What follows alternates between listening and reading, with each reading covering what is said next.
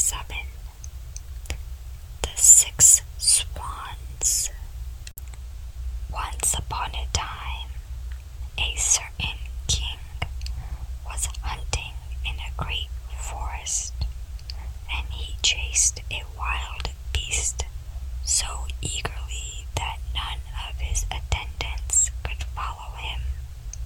When evening drew near, he stopped and looked around him and saw that he had lost his way.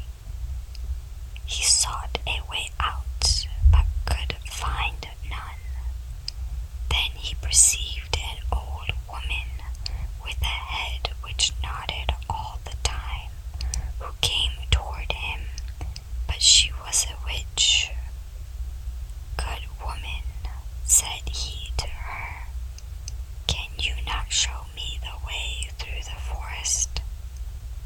"Oh yes, Lord King," she answered, "that I certainly can, but on one condition, and if you do not fulfill that, you will never get out of the forest and will die of hunger in it." "What kind of a condition is it?" asked the king. "I have a daughter," said the old woman, "who is as beautiful as anyone in the world, and well deserves to be your wife. If you will make her your queen, I will show you the way out of the forest."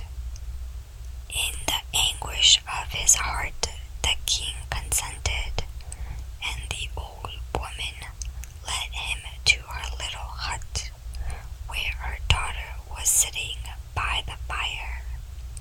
She received the king as if she had been expecting him. He saw that she was very beautiful, but still she did not please him, and he could not look at her without secret horror. After he had taken the maiden up on his horse, the old woman showed him the way. The king reached his royal palace again, where the wedding was celebrated. The king had already been married once, and had by his first wife 7 children, 6 boys and a girl, whom he loved better than anything else in the world. As he now feared that the new queen might not treat them well, and even do them some injury, he took them to a lonely castle which stood in the midst of a forest. It lay concealed. The way was too difficult to find, that he himself would not have found it at all if a wise woman had not given him a ball of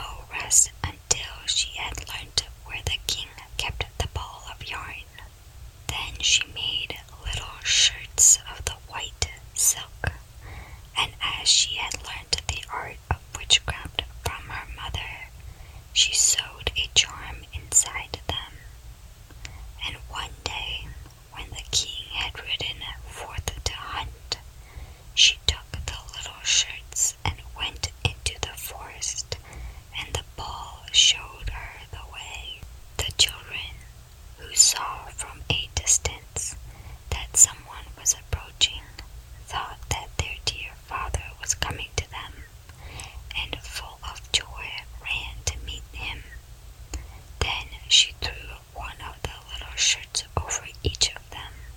No sooner had their shirts touched their bodies than they were changed into swans and flew away over the forest. The queen went home quite delighted and thought she had got rid of all the children, but the girl had not run out with her brothers, and the queen knew nothing about her. Next day, the king went to visit his children, but found no one but the little girl. "Where are your brothers?" asked the king.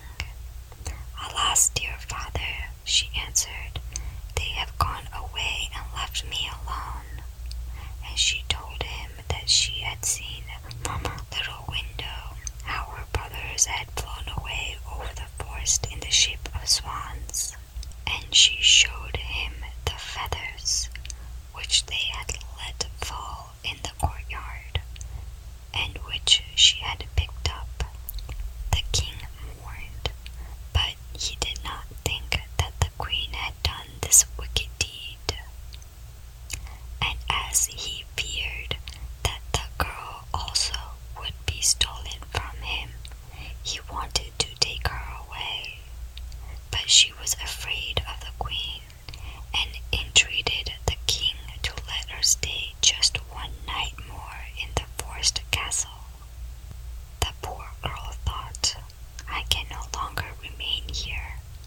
I will go and seek my brothers." And when night came, she ran away and went straight into the forest. She walked the whole night long, and next day also without stopping, until she could go no farther for weariness.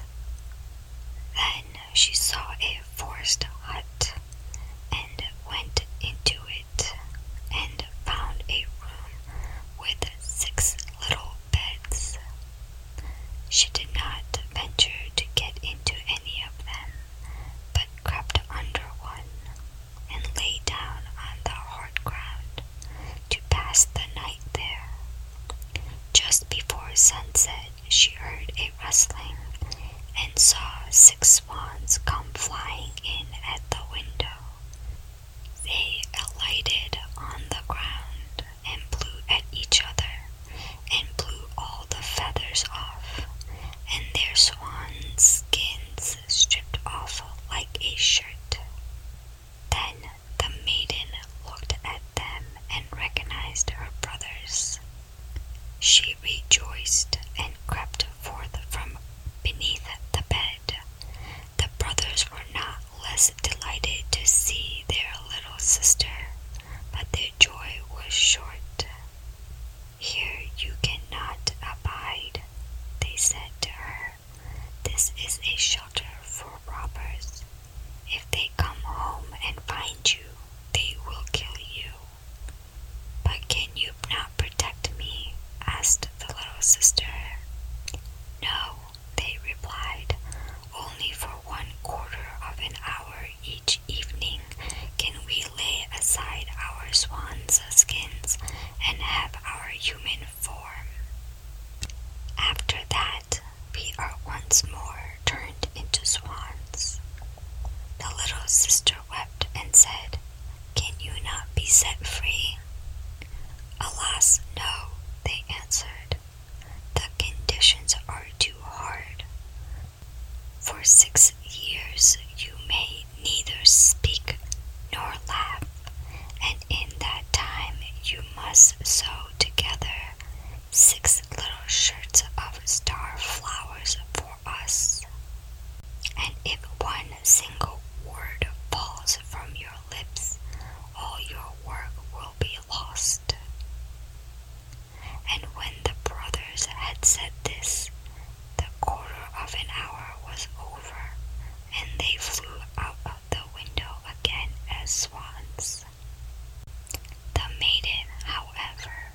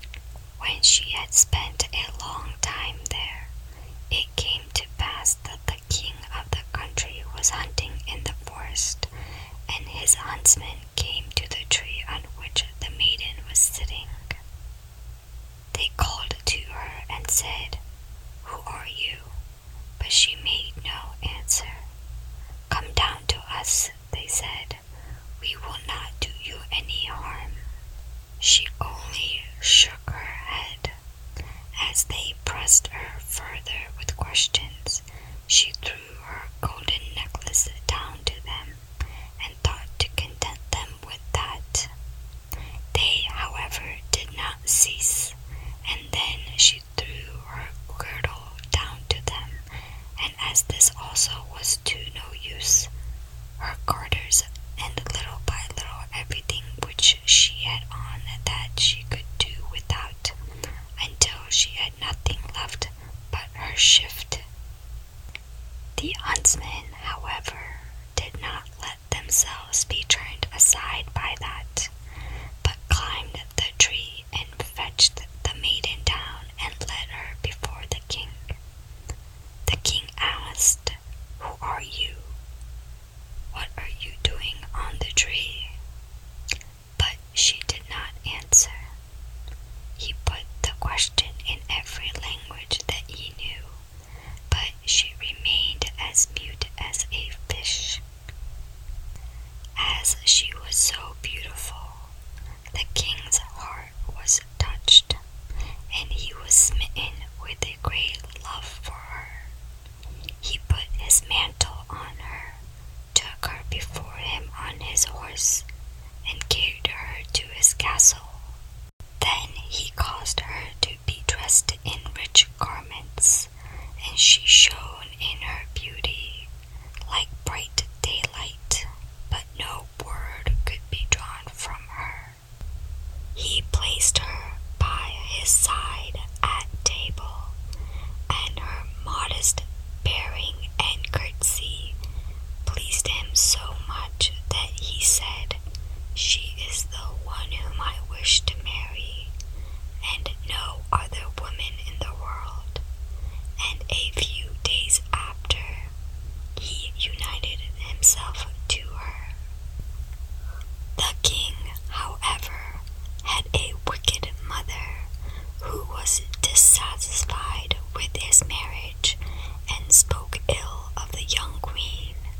"Who knows," said she, "from whence comes the creature who can't speak? She is not worthy of a king." After a year had passed, when the queen brought her first child into the world, the old woman took it away from her and smeared her mouth with blood as she slept. Then she went to the king and accused the queen of being a man-eater. The king would not believe it and would not suffer anyone to do her injury. She, however, sat continually sewing at the shirts and cared for nothing else. The next time, when she again bore a beautiful boy, the false old woman used the same treachery, but the king could not bring himself to believe her words. He said, "She is too pious and good to do anything of that kind. If she were not dumb and could defend herself, her innocence would come to light." But when the old woman stole away the newly born child for the third time and accused the queen, who did not utter one word of defense, the king could do no otherwise than deliver her over to justice, and she was sentenced to be burned. When the day came for the sentence to be executed, it was the last day of the 6 years during which she was not to speak or laugh, and she had delivered her dear brothers from the power of the enchantment. The 6 shirts were ready, only the left sleeve of the 6th was wanting.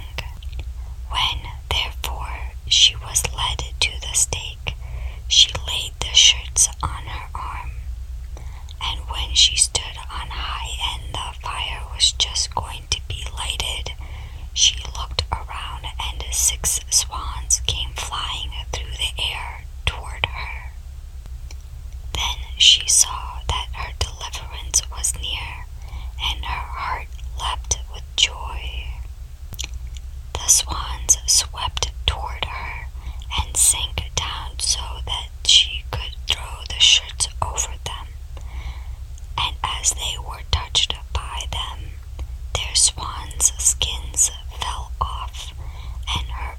was